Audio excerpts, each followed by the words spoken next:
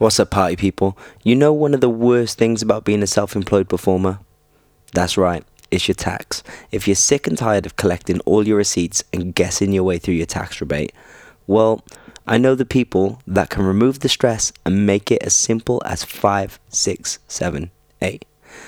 That's right, it's Theatre Accounts. They're an accounting company that specialise in working with performers, so they know all the things that we can claim back, and it's so simple. You upload your invoices and bank statements to their website, and they do all the work for you. It's cheap, it's easy, and once you try it, I guarantee you will not regret it. It has changed my tax life. Just email info@theatreaccounts.co.uk. That's Theat, Theat accounts. So again, that's info@theatreaccounts.co.uk. Make sure you tell them you're from the Ins and Outs podcast and you'll get some 5-star VIP treatment. You will get treated like a king. Honestly, they've changed my life. They've made it so much easier. They've removed the stress from tax, and they can do the same for you. Boom. The Ins and Out podcast with your host, Kane Silver. In this episode of the Ins and Outs podcast, I speak to professional dancer Katie Collins, aka Katie Koo. Katie has worked with Robbie Williams, Kylie Minogue, Leona Lewis. She's been on The X Factor. She's even been in the Avengers movie, and she's done many, many more. Katie tells us about her journey, and we talk about the highs and lows of being a performer. She also tells us about some of her favourite moments so far in her career. I hope you enjoy this episode. I love talking to Katie. Please also get in contact with us at the Ins and Outs podcast, aka just myself, via Instagram. Let us know who you want to hear from. Let us know what conversations you enjoyed. Let us know what you want to know or what you want to learn about, and I will do my best to dig that out. So please be in contact with me, and also leave us a rating and review on iTunes. That would help me so much. Here is the one, the only Katie Collins. Hello. How are you? I'm good. How are you? I'm good. Is this all right? Yeah, perfect. Are you okay? I'm good. Good to see ya. I know it's been a very long time. It's been ages. Yeah. I think this is my favorite thing about the podcast, just like catching up with people and seeing people's face, especially in like now where we don't really get to see anyone. So it's like such a win. I know, it's crazy. I've seen a couple of people out in the park and stuff, but not really. Yeah, not studio life, is it? Not seeing anyone. Not the life we're used to, definitely. Sure. Just turn my volume up. How's COVID life been for you? You coping? COVID life's been a bit of a pause button that I think I needed, to be honest. I think that's what I said. Yeah, I feel really good about it, but obviously there's some really shit circumstances that come with it. So there's definitely been a heaviness, I think, on a collective basis, but I actually think it's going to do a lot of good overall. I'm a believer in that at the minute. I just think we're going to have to ride some pretty shit waves before we get there, maybe. Yeah, I think we'll definitely have to do that, but I feel like at the same time, it's definitely given us all the chance to sit back and assess where we were compared to where we want to be. Yes, and that is something that I think I've really needed. I think it's been something that I've always been saying to myself, especially in the last couple of years. Like, funny, I had a conversation with my dance teacher last night, and we were saying the same. Everything's so almost like running from one thing to the other, whatever that is, whether that's like preparation for something else, whether that's work in itself. And there's always, I've been saying that I'm aware that I need space to just reflect and to let things land for a while. And actually now that it's happened, I just can't believe it's taken a global pandemic to do it. Yeah. You know what I mean? That almost seems ridiculous. But don't you think, because of the nature of our job, where it's like, well, for us in particular, where we're not set in like a West End show where we get to settle, we're constantly like, what's next? How do I pay the rent? Always hustling onto the next job, that you never really get a chance to sit back and go, okay, am I enjoying this? Is this what I intended? Am I actually doing the things I've always wanted to do, or do I want to think about what's next? I feel like I've never really had the chance to do that, and this is the first time where I feel like there's no FOMO. Like I'm not missing out on anything, you know, like it's always like, oh, there's a casting or there's an audition or there's a gig and I need to do that gig. And but it's the first time where everyone's at the same like playing field. Like everyone's on pause. So no one's like doing a job that I want to do. I'm not missing out on anything. I'm like, the FOMO has definitely been highlighted, hasn't it? Of a thing that, I was the same. I felt like even more pressure come off, knowing that we were all in the same situation. Definitely towards the early days, I was like, okay, this is a bit mad. This is really weird. Like going out and just feeling like you're on some kind of movie set to an apocalyptic, I don't know, film. Yeah. But then also knowing that everyone's in the same boat, that gave me a lot of faith and a lot of hope. But I think as it's progressing, I mean, theatres as an example. I mean, there's a lot of political stuff. Yo, it's crazy. Addressing, but it's crazy. We can go on an airplane, but we can't sit in a theatre. I know. Mind blown. And but hey, obviously that just breeds comparison in some way, which is the thief of joy. Yes, it is. But off with the crap stuff. So I want to talk, and I want to give the listeners and myself an insight into Katie Collins, aka Katie Koo.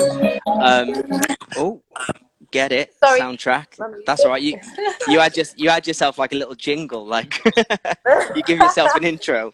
Brilliant. Like what I love about doing these podcasts is, obviously when I speak to people I don't know, it's dope because I get to find things out about them. But I actually prefer it when I speak to people I do know, because I find so much out about like my friends that I never really knew. Because obviously we always spend time with each other on jobs and stuff like that, and that's kind of our circle. But sometimes you don't get to go deeper than that. So for me, that's really exciting. Like, so I feel like I know you as a dancer, but I don't know you very well as a human. You know what I mean? And I want to know Kate. I want to know Katie the human, because I believe that's what made Katie the dancer so successful. Awesome. Yeah, that's great. That's great. So I like that. Yeah. Tell me about the beginning. How did this start for you? What was your introduction into One E and a Two? One E and a Two. I started at a dance school in the Midlands called Julie Bromwich Dance Academy. It's a small dance school in the Midlands, basically. And I think I wasn't really surrounded by anything else either. And it was a place to do exam work, where it's ballet, tap, acrobatics and jazz. So I was doing that for quite a while. I was talking to my dance teacher last night, which is so strange because we've not spoken about 7 years. And to go back into that journey in time with her was quite emotional and overwhelming now. I'm getting to a point, I guess, where I'm able to look back at some of those experiences and see how much of a foundation it actually gave me for the industry work and everything else. But so I started there. How old? I did all sorts. I started at 2. Very early. Yeah, it was just, she said to me last night, she was like, I just to see you be able to skip was like this big, triumph at the time when you're so small and it's just good toes and naughty toes and all of that sort of stuff. So yeah, very, very young. Has she ever seen you perform since? Has she seen you perform live on like a job? I think there was one tour I did, which I think I tried to get her tickets for, and it was too last minute. As you know, like the ticket situation is just ridiculous sometimes. So you can either get your people in or you can't. I think one of the last times she saw me like perform live is my college graduate show, actually. Other than seeing stuff on television and things like that. Yeah. So she's not. If I'm right, that's 2008. Yeah. Yeah, it is. You are right. I am right. That is that's ridiculous to think. Yeah. I don't know. Like for her, like it must be the most rewarding thing to speak to you and like to see how far you've come. Do you know what I mean? And to see your journey. Yeah, the conversation last night made me realize a lot of things. I'm not sure if it was kind of this, how they say about this linear approach to life kind of thing. This going straight forward. I'm a bit of a stereotypical Aries, whether you believe it or not. Like, I kind of ram forward, and I just keep going and keep going and keep going in a certain direction. And I think it felt last night like we came around to this full circle of being back in each other's lives again. And yeah, the amount of pride she has, and the passion she has, like, talking to her, I was just like, I can completely see how this has also been embedded in me just by talking to her as a woman. I was like, she's been a really big inspiration to me, and not that I've always given it enough credit either. Yeah, so big up Julie Bromwich. Big up Julie Bromwich. So were you with her until you were like 16? We'll be back in the room. Can you hear me? Hello? I can. Can you hear me? Yes. Is it my Wi-Fi? How long? I don't know.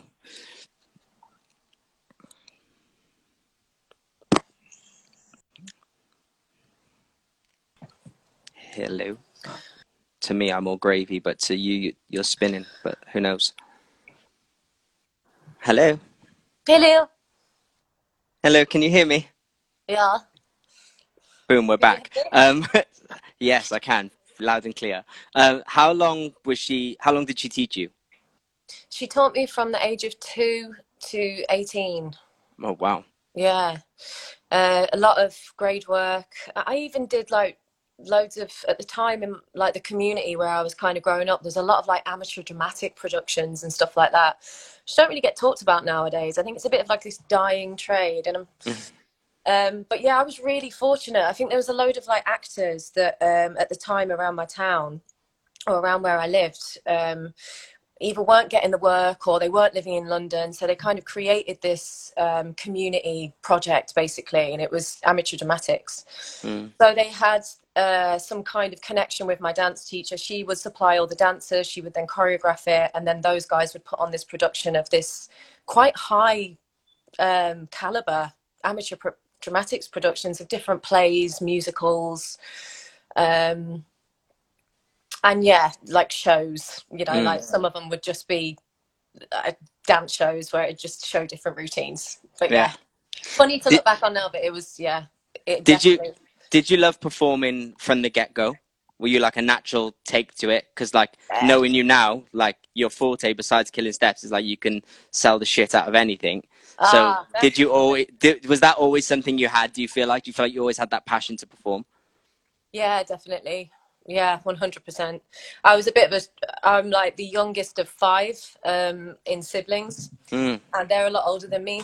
There's like a bit of an age gap. There's like 10 years between me and the youngest one out of those 4. So I think there was definitely, when we were all in the house at the same time with my mum and dad, it was quite a small house in the Midlands, there was just a bit of a fight for attention, I think, in some way. And for me, it was entertaining. So it was like I could make people laugh, or I could dance, or I could do acrobatics and hand tricks and stuff. And it was a way of kind of going, hey, I'm here too, I'm here too, I'm here too.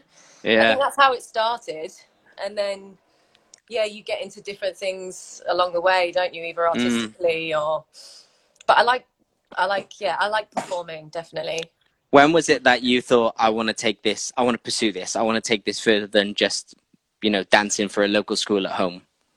I think I wanted to do that quite early on, from when I saw other people at that dance school moving to London and going to dance colleges. That was kind of the route I saw that could maybe get me to where I wanted to go.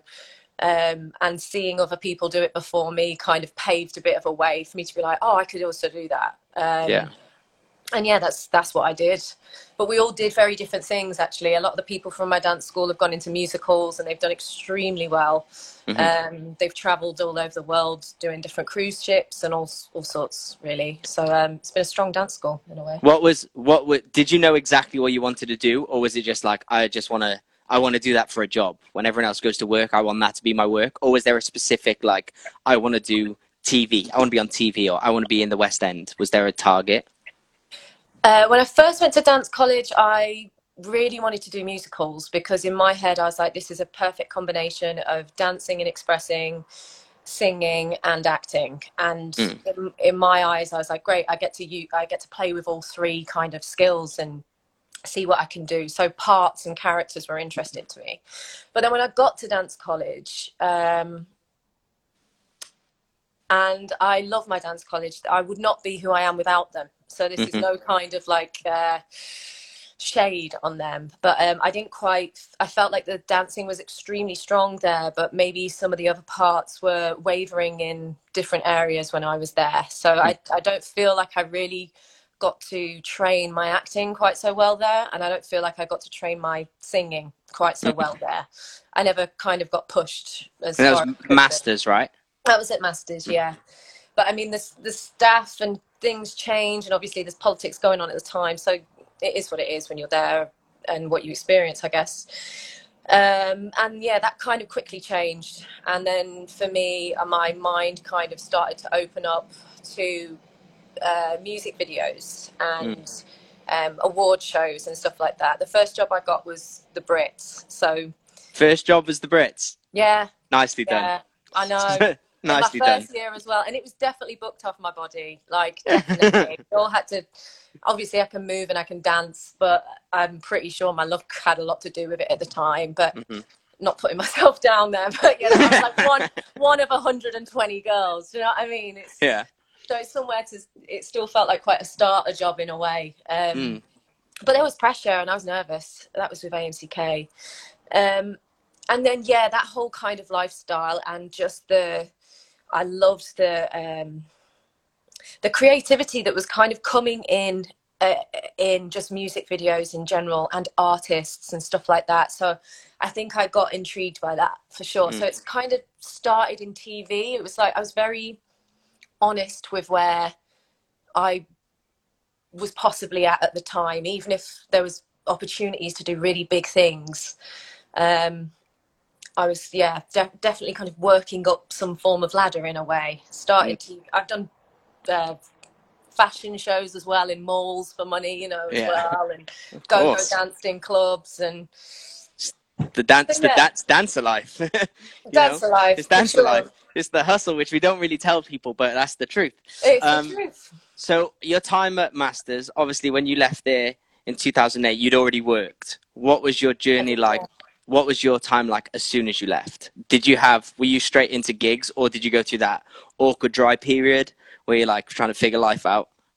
I didn't. I was really fortunate. I don't think I got to do my graduate show. No, I did get to do my graduate show. I don't think I got to go to my graduation because I'd booked onto something. I think it was auditioned for the Boyzone tour with Paul Roberts. And that was kind of just crossing over in rehearsal period where I was like, I really want, like, it's a tour. Like the idea of a tour to me was like, I loved the whole idea of what touring was. So yeah, luckily my college was like, you know, you still pass, you still get your diploma or whatever that was that we got on a piece of paper. Yeah. And yeah, they allowed me to go and do the tour. So that was, yeah, I went straight into a tour. So I skyrocketed in some way and felt very out of my depth and cried before the first show. I think there was a number, big up Jerry, there was a number where I was on like wires. And I think the rehearsal ended up overlapping because we weren't given enough time. And I was flying in the air. I think it got to like 1 a.m. We were still rehearsing, still didn't know the show. The first show was the next day. And I looked at the dancer that was opposite me on these wires and I just started crying. I was like, what are we doing? Like, it was so much pressure for me at the time. And the first show blew my head off. So yeah, I think I just was chucked in the deep end. I always did you feel like that you were prepared for your first job when you left college? From my college, or like when you went into that first job for Boyzone, did you feel prepared for it? Did you feel like you'd been taught all the, I guess, I feel like at college we get taught how to dance, right? But I feel like it kind of stops there.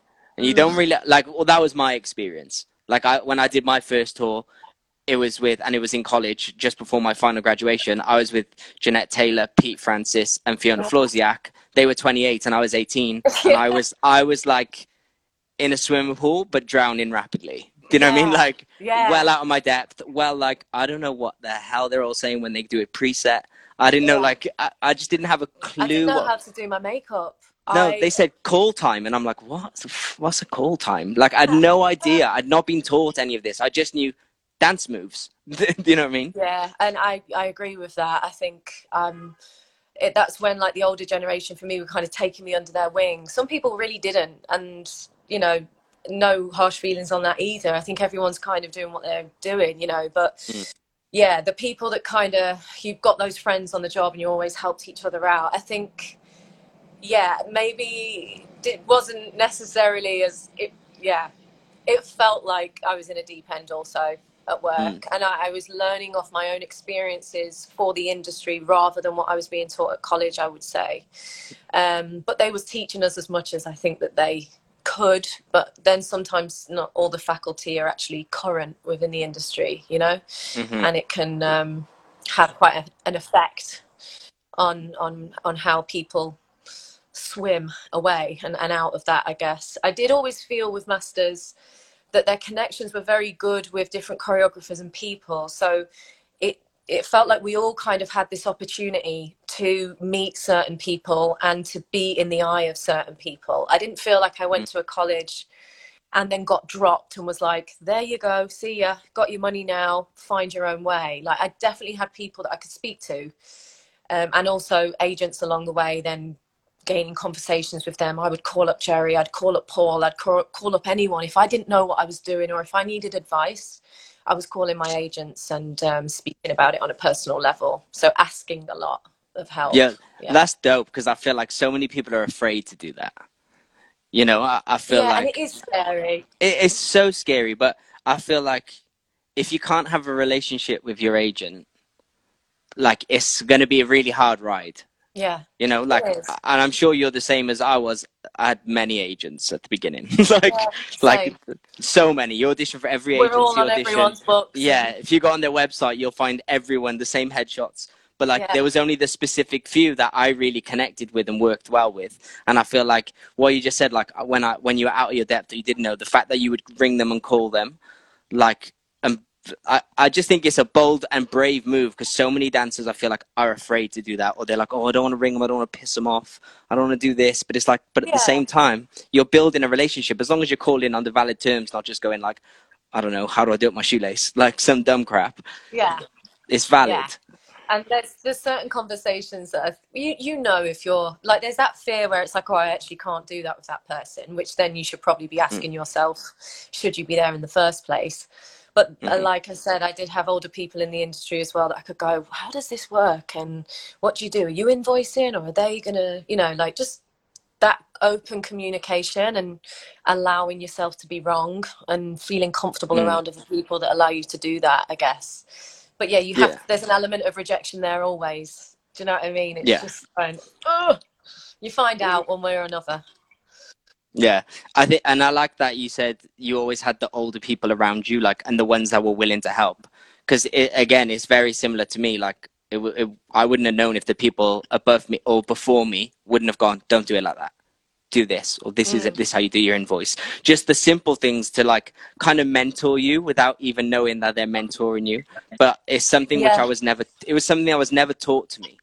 Do you know what I mean? Like, my first year doing my taxes, I was like to Adrian Gas, like, what do I do? Like, come around my house and save me. Like, how do I do this? All the little things which I guess you don't take into consideration when you go, I'm going to be a dancer. No, not at all. I can remember we had someone come into the college to give us like a tax talk. Nice. And I sat there and I was like, it was going over my head.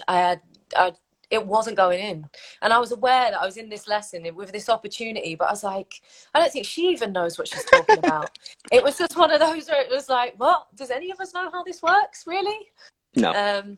But yeah, I did my own taxes for a while, actually. And then I got caught out by saying something wrong. I think ITV got some kind of investigation. I was on that roll and I had to go into this conversation and nearly got dug up by the tax man. And since then, I've used an accountant. Same. And I can honestly say I'd rather pay someone. You can get all levels of price on, accountant, but I'd rather use someone who knows what they're talking about than me fumble my way through. And messed up myself in the long run, really. Yeah. Yeah. What was your journey like after that first tour? Was it again straight through, keep rolling? Oh my goodness. I've like blacked out on so Yeah. many areas in my 20s. I'm like, oh my God, I shouldn't have Because partied like that you're, hard. no, you should have. You definitely should have. Because like your first Hello, Lucy. job out of college as a tour for Paul Roberts, like, is a huge deal. Like, so I guess you leave Yeah, college, you book a huge job. Like, how do you keep it on that high from there? Do you know what I mean? Like, how do you yeah. match that? There was definitely kind of that, like it boosted my ego a little bit too quickly, I think. There was definitely like a little crash at one point. You feel like you kind of know what the crack is for a bit, and then something will come in and kind of sweep your feet from underneath you. Go, no, you don't. So it's like that. I felt like I went on a bit of a finding, I would say, work after that tour. There would be certain things throughout the year that I would end up booking, and it felt great because it felt like it was a big job again, or an artist or something that I would, or a job that I would want to do. But there was big gaps in between that, and there was moments when I was like, what do I fill my time in with here? Because I did a lot of hair shows and stuff as well. I went on this rampage of trying to not, I was aware that I needed to make money, but I really wanted to make money via a creative outlet in some way, or an expressive outlet. So that kind of became my mission a little bit. But the goal was always, I really want to be working in the commercial industry and doing tours and other work that I find fascinating. So it was a bit of a ride, really, highs and lows. But yeah, I think whenever you do something big, or you feel like it's big and you've gone on this adrenaline ride, there is always going to be some form of come down, and it's how you handle that come down and the waves that follow, I think. But I don't know what you think about that. No, I agree. I feel like my biggest mistake, if I look back, was when I was on those highs, I never really embraced them. Like when I was on a huge job, I never stayed in that moment, and I never like took it all in. I was so busy thinking about the next job. And it took a long time for me to go, yo, I don't even remember those first experiences as well as they should be, because I was so like ready for the next day. Do you know what I mean? Ready for the next gig. What's the next, like before I'd even finished the show, I was thinking about the next job. Do you know what I mean? But I remember having a lot of conversations like that within rehearsal rooms with other dancers as well. I mean, around that time especially, I don't know if it's changed much now. I still think we do always have that little inkling of what's next, or we can be on the job and scroll through Instagram and see what other people are doing as well. So there's that, oh God, that's happening and I'm here. And yeah, being present, as I've learned that also. Do you think that's also to do with like how we're paid? Do you think that's also like the thing of like, we know that like once we finish a job, I guess it's not very often that we earn enough that we can not worry about when the next job is? I do think it has something to do with it, yeah. Dancers Network are doing an incredible job on like really enforcing this kind of movement that is happening, and it needs to still keep happening and be pushed in some way. I mean, even reading there was what's it called? Let the Music. There was a post on Instagram today that I reshared. It was like, it's something about the music industry basically, but mainly to do with what we do, bringing money into the economy, into the government and the economy. And seeing how much money really does come in. Obviously that really has to be spread in some way. We don't always see where that all goes, but I can't help but feel sometimes that we are the people and the faces of that, and that show that. So I do think no, we definitely are those people. I do think we 100% are. I do believe our wages need to continue rising, for sure, because for a very long time they didn't with inflation either. So we're kind of on a big catch up right now. So anything is a plus and anything is like awesome, we're still going. But yeah, let's keep moving that in that direction, I say, because we do put a lot in, and there's also a lot to lose in the in-betweens, of when there isn't any work. And if you can't, there's so many different outlets at the minute, but it's hard to juggle, I think, as a self-employed. dancer. It's so difficult. And earlier on when you said like with when you come off a huge high and you're on a low, you try and fill it with Let like the music play. Yes, Let the Mark. music play. Sorry, thanks, Mark. You said that you would try and fill it with like a creative outlet.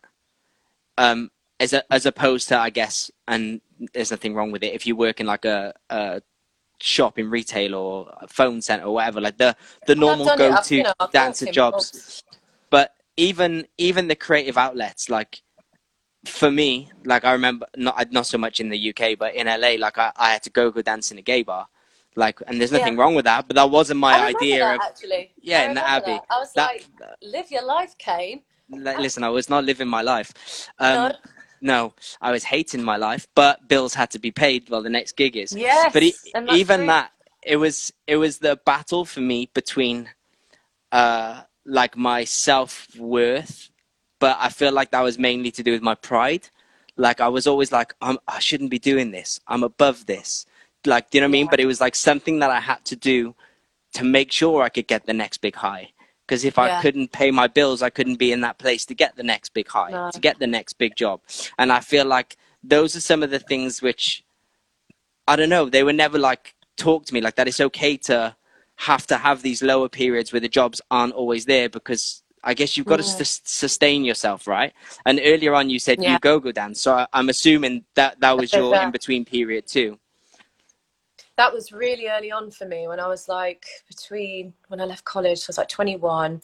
So between like 21 and 24, I was go dancing quite a bit in different clubs, which was, I didn't do it. I actually did it as less as I possibly could. Like you said, you're being honest about the go-go dancing in LA. Like you weren't living your best life as much as you look great in, you know, everything you were wearing, and it looks so fabulous from my perspective anyway. There is still that reality that this isn't what you were in it for. No. You know, and it can mess with the ego and all of that when those thoughts and questions start coming to like, I'm better than this, and that messes with my whole psyche in general, because I'm like, but I'm here and I'm doing this right now, so where am I actually at? But the club scene for me was something I really didn't want to get used to. I was quite, had quite a quirky look about me when I first came out, and that was what was selling for me at the time. Had really short black hair, and I dressed a bit differently, and I challenged femininity within some of the things I was wearing, and feminine masculinity and everything else. So for them to go and put my underwear on and dance in a club, feeling myself, as much as the sensuality of that is wonderful, it messed with my head a little bit, where I was like, it's a paycheck, but I just don't want to get used to it, because I need to be aware that this is where I'm at right now, and that I've needed to take this job, and I accept that. But yeah, I just didn't want to get into the rut of doing it all the time. So there was times when I also needed the money, and I still said no to things like that, because I was like, I don't want to kind of fool this manifestation into keeping that door open. Do you know what I mean? I'm going to have to go to a point where I start closing doors for new ones to open. So that was one I did start to close early on, because money is, it's enticing as well, you know, when you get that regular flow of cash, and you've got that one job that you know you're going to get money from to pay your bills, regardless of whether you do that one dance job a month or not. And for me, I just wanted to start to twist that balance up a bit. So yeah, I had to start saying no to it. No digs at anyone that does enjoy doing that, because I think if you love it, live your best life. But for me, I couldn't stand 100%, because it is a really interesting lifestyle too. It's just not what I saw some crazy things. That's the thing. There's some really incredible shows that can come out of some of that stuff. But the lifestyle behind the scenes for me just didn't quite fit up to where I was as a person at the time. So yeah, had to shift away. I never really said this to people, but I used to look at the people that love doing it, and I'd be so jealous of them. I wasn't even jealous of the people. I wasn't even jealous of the people that didn't have to do it. I was jealous of the people that loved doing it, because I was like, yo, they're having the best time and they're getting paid for it, and Yeah. I'm hating life Yeah. and I'm getting paid for it. You know, like I was more jealous of those than the ones who would like survive without having to do it, but they'd just survive. I was like, I'd rather just love this. Why aren't I loving it?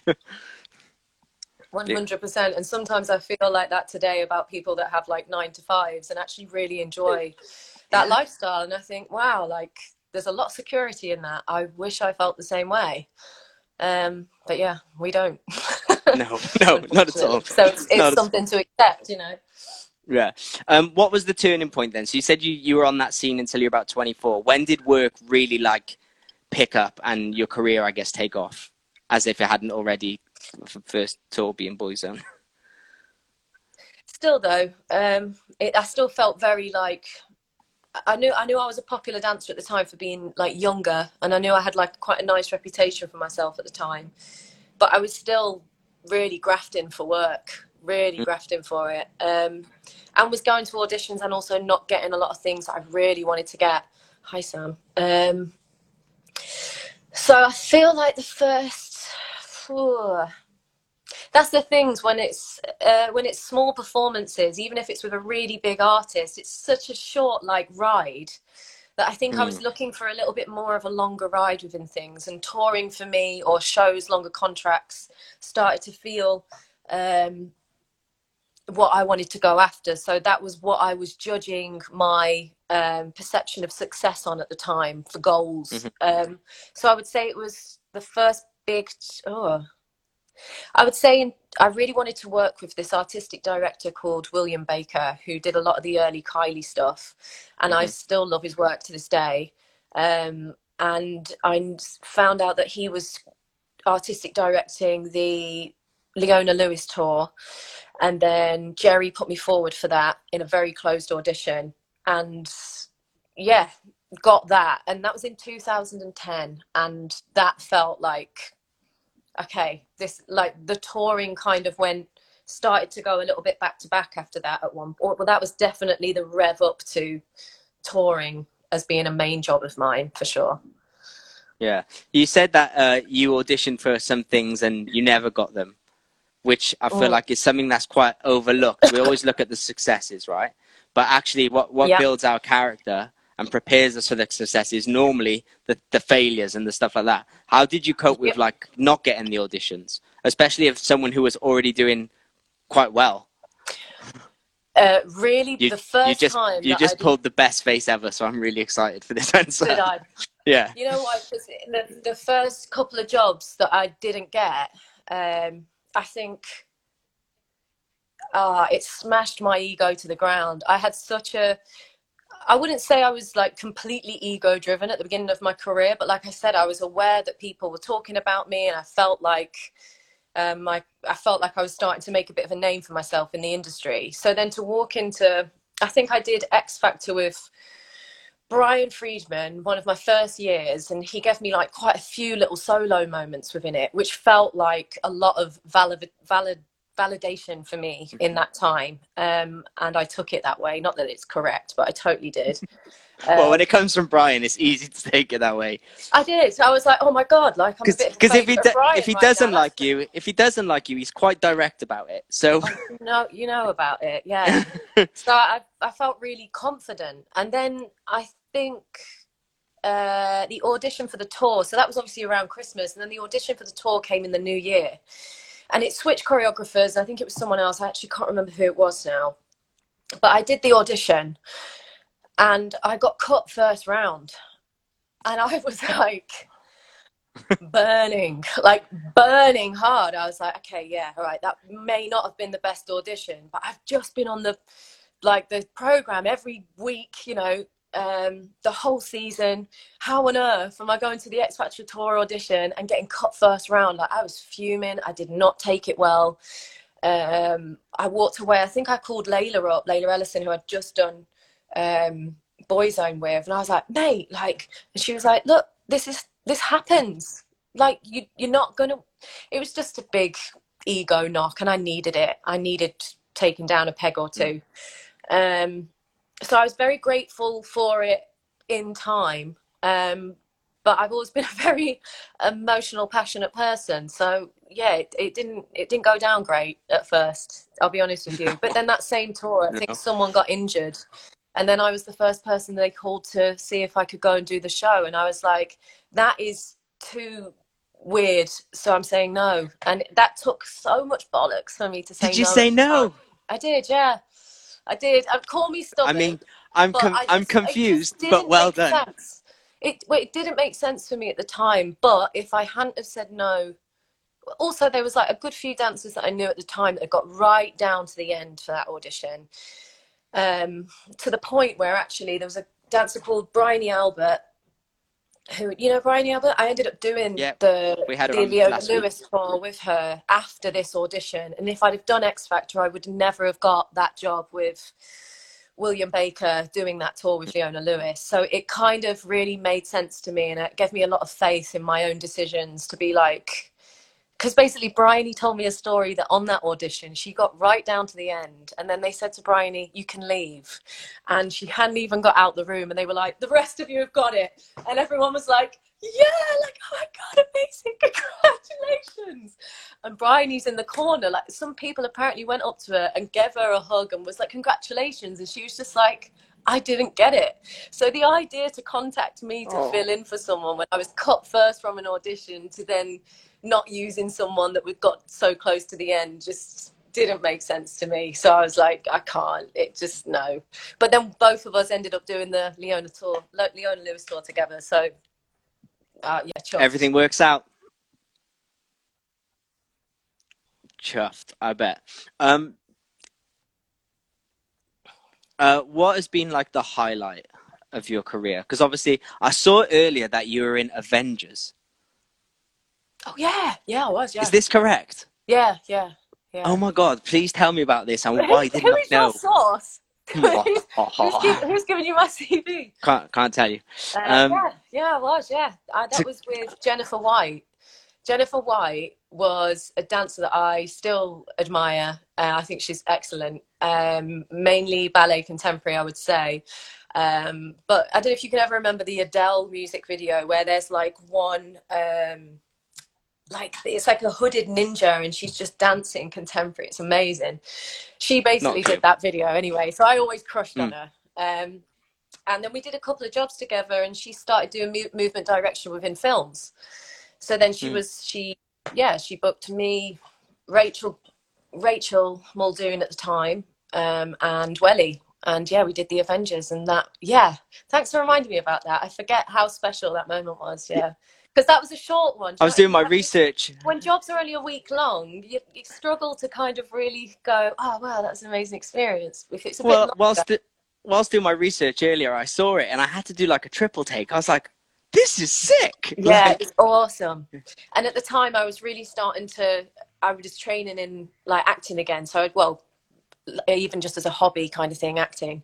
So I think I did a scene with uh, the guy who plays Loki, Thor, Idris Elba, mhm, mhm. uh, and someone else, and I was just like this snaky type woman around Loki, and I was just there thinking like, oh my god, this is everything right now, and seeing them going into scene, and like you say, hearing all those check the gate action, and those people are getting into character. Yeah, it was such an experience. I was sat there just absorbing it all, like, oh my god, this is amazing.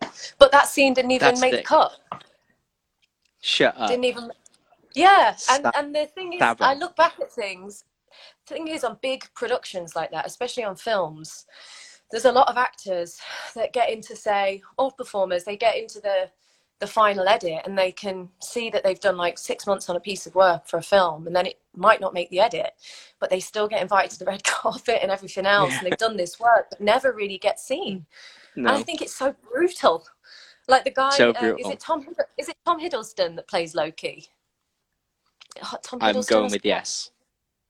But yeah, like his piece didn't make the movie at all. And I thought to myself, wow, like he's taken probably 4 months out of his year to do Avengers. And Yeah, Yeah, not he's one also he credit. has been paid. He has been paid very well for it, but it is That, and that is the difference between actors and yeah. dancers. I'm like That we need to level up a bit. and he's in another hour and a half of the film, Mm. but for us, Right. it sucks.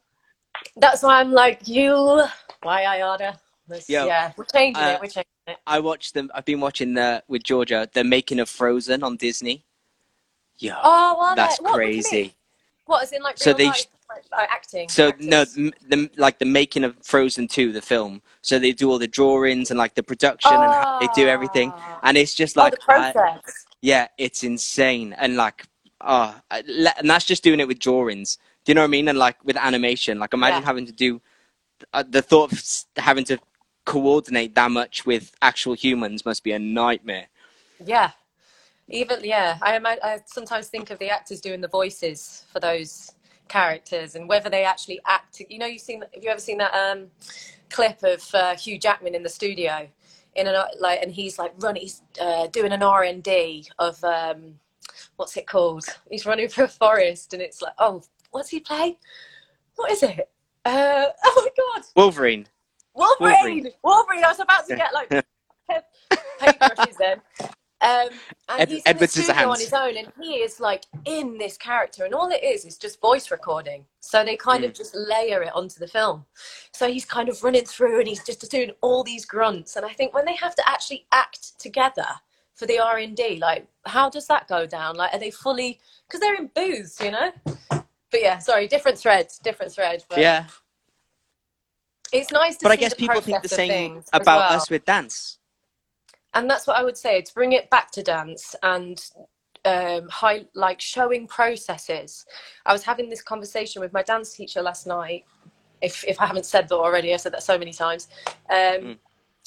She was, I was saying about this kind of magic that we create. Theatre performers, all of us, the people who are in it for the craft, the love of it, that have been doing it their whole lives, storytelling, expressing. We have such a great way of creating this magic where they don't see the process, they don't see the progress and the things that go into it. So sometimes I'm not sure if, as much as it would be exposing that magic that traditionally we have all been holding on to as what is such a wonderful thing, and but there's sometimes I'm like, do we need to start educating our audiences on what it is we actually do? Do we need to start educating our audiences on how things are made? I don't think we should shy away from showing the process anymore, because it is a process. I think we'd be respected more then, and maybe paid better. Yeah. Because I remember doing my first music video, and I did Alexandra Burke in 2010. I went clubbing in Cardiff, and this person came up to me and said, "Oh my God, you're Kane Silver. You must be rich now," because they'd just seen me on TV and they were all talking about me, and I wet myself. I was like, "Rich? I could just about afford a pint." Like, you're like, I know, and it's really hard to see that see that thread today. What is it? The music again? What did Mark say? What's it called? Let the music play. The amount of money that is let music play. Let music play. Yeah. Let the music play. To see the amount of money that is coming in, and obviously we don't know the full ins and outs, mind the pun, of how all of that money is used. But something seems a little bit off to me, and I do think we need to keep pushing, definitely. And obviously continue to do what we love and show that. But yeah, I think artists are powerful, and are definitely powerful in times of change. And I just think it's time we came out the shadows a little bit more and showed people what we did, and got respected and paid back for in that way. Yeah. Well, I like that you said about showing people behind the scenes, because on Move TV, it's like a new dance studio in LA. They're doing like a Zoom class, and Marty Kudelka, all the choreographers and all the dancers are going to be on a Zoom chat to watch the Future Sex Love Sound Tour live, and people can pay. Oh my God. Obviously, they're doing it to make money for something, but people can pay to watch it with them, and they're going to talk you through the show and how the things were made up, and if like someone's got a story about how something happened. So you know how like Match of the Day, Gary Lineker goes, "Well, they should have passed the ball there, but instead they passed it there." They're going to do the dance version for the Future Sex Love Sound. Oh my God, that's amazing. I'd love to see that. How genius. I was like, Yeah. I'm booking a ticket now. So I got my tickets, going to be 1 a.m., I think on the 9th of July. I was like, this is How much was the genius. ticket? Do you mind me asking? I think it's like $5. Oh, that's not too bad. That's nice. Yeah. But like, I was like, this That's is good. genius. And it's so It is. educating for people who've never, I guess, say you've never done a huge tour. You can learn actually how the process is without having to have done it. I was like, this is Yeah. genius. Yeah. And that's the thing. I think there's a lot of, there's still a certain crowd of us working, but there is so many dancers out there and there is so many performers out there that for them to just be in a room and to see some of these things is going to help in some way and possibly inspire them, you know? Yeah. I was saying that to someone else the other day. I can't remember who it was. So Yeah, Ginny, it's on Move TV. If anyone else wants to find it. yeah. So back to the question before I went off on a tangent. What's been some of the highlights of your career so far? Some of the highlights of just my commercial career, my career. Well, whatever, your career. Some of the highlights have been definitely Because the there's been some pretty 1975 incredible video. moments. There has, and I'm just so grateful for them. It's ridiculous. Mm-hmm. I think obviously lockdown once again just shows you how grateful to be for those moments. Obviously that you maybe take for granted, and people along the way, you know. But yeah, definitely the 1975 video has to go in there. It's amazing, and I loved it. I was I think I was like 26, 27 when I did it, and it just felt so special. So that's in there. The Avengers, now you say it, why not? I can remember walking on that set. Obviously they've got a ridiculous amount of budget. So sometimes I look at the sets they use, and this was kind of quite apocalyptic because some kind of fight had gone into this massive city where all the bricks had. But I was walking from I got to, I don't know if it's Pinewood or one of those studios, and then had to find the area, the dressing room where we were kind of rehearsing, and had to pass through this whole outdoor scene and basically city that had been probably beaten by aliens or the Hulk or whoever it was. And I was just like, wow, like to see it's so real. There's like almost like no imagination needed, because of course there is, you've got cameras in your face and everything else, but yeah, it blew my mind to see a production that big. So that tours have been awesome. I love all tours. Glastonbury last year, relived it the other day. That was so fun to watch. Do you have a favorite tour? Yeah, I'm sure I do. Oh my goodness. Golden was pretty special because I was starting to feel like at the time that I was going to back away from dancing a little bit more and just act. So when it came around, I was really unsure whether it was going to happen again or whether I was going to take it. Privileged to even say that. Just in regards to I was getting older, you know, and I just was like, do I want to move direction? Like, but then when like the amount of character and everything else, it just felt so different. It felt like a show that had kind of evolved in a different way. You weren't just dancers on that tour though. No, we weren't, and it was just special and different to experience on a tour in that way. So, and that was just a bit of a gift that kept on giving, you know. So yeah, definitely that was an amazing tour. But Robbie's tour, when it first,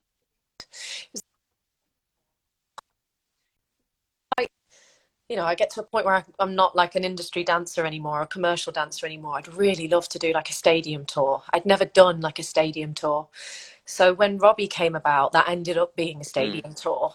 And to experience once again the level of production like that, when you're taking a tour like that around, there's hundreds and hundreds of people that are part of this show that just travels around. You feel like you're a little bit away with the circus kind of thing, but the energy that we were emitting on stage and how like Robbie was really just pushing us to be more and more fiery and more expressive. So that pushed me to a different level again, I think, as a dancer and a performer. And I got to travel the world with it, which I will never forget. And I had some amazing experiences within that tour as well, which was pretty cool. There's so many. Like, there's so many moments I'm like, oh God, that was sick. Yeah, I'm very grateful. Yeah, it's pretty incredible. And what advice would you have for someone, like, I guess, at the beginning of their dance career, or they're struggling within their dance career? Any advice? I would say, I think the industry's changing so much at the minute because we're also exploring our own artistry, which I think is gonna it's going to really help in regards to like this kind of appreciation, respect, and money type situation that's going on at the minute. So I think it is important for younger performers at the moment to really have a good idea about who they are and what they enjoy and where they're from and what sets their soul on fire. And and to just keep checking in with yourself and where you're at within your journey, you know, and that try as much as you can, because I still find it hard today to just not compare where you're at or what you're doing, and to be more inspired, you know. For me, it's a case of looking as at opposed to up. as opposed to defeated. As opposed to defeated and going, oh God, like that's something I really feel like this is me saying this myself. Like, I feel like this is something that I could really do, and I've not been given the opportunity to do that yet. But I have to remember that that's also a sign for me to then give it a go and find out the answers of whether that is something I want to do or not.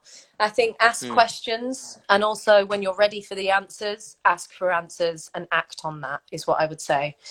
But look after yourselves, because it has been a brutal industry. I think it is getting better. And I think there's a load of incredible things to say about it and to experience within it, is what I would say.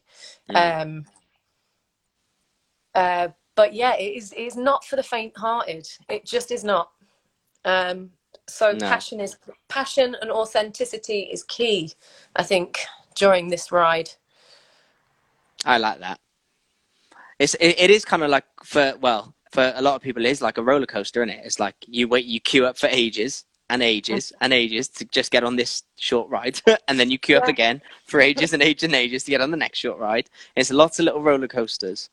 And the other thing that I think I read somewhere the other day is that for us to enjoy those moments, if we are going to see it like this, for us to enjoy those moments, it really is about this part to get to there.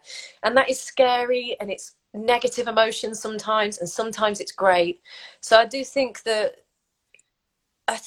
there's something to be said about enjoying the process to getting to those moments of what you enjoy. Because once you're there, like you said, sometimes you can already be thinking about the next job because you get used to feeling there.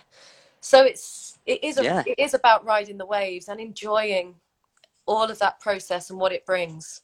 Because there can be a lot of growth within it as well. And to enjoy the highs, you have to experience the lows. Otherwise, you don't know how great it is. And that's life. I mean?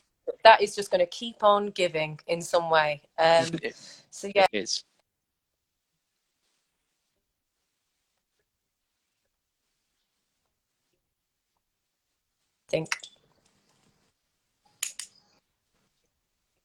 I agree.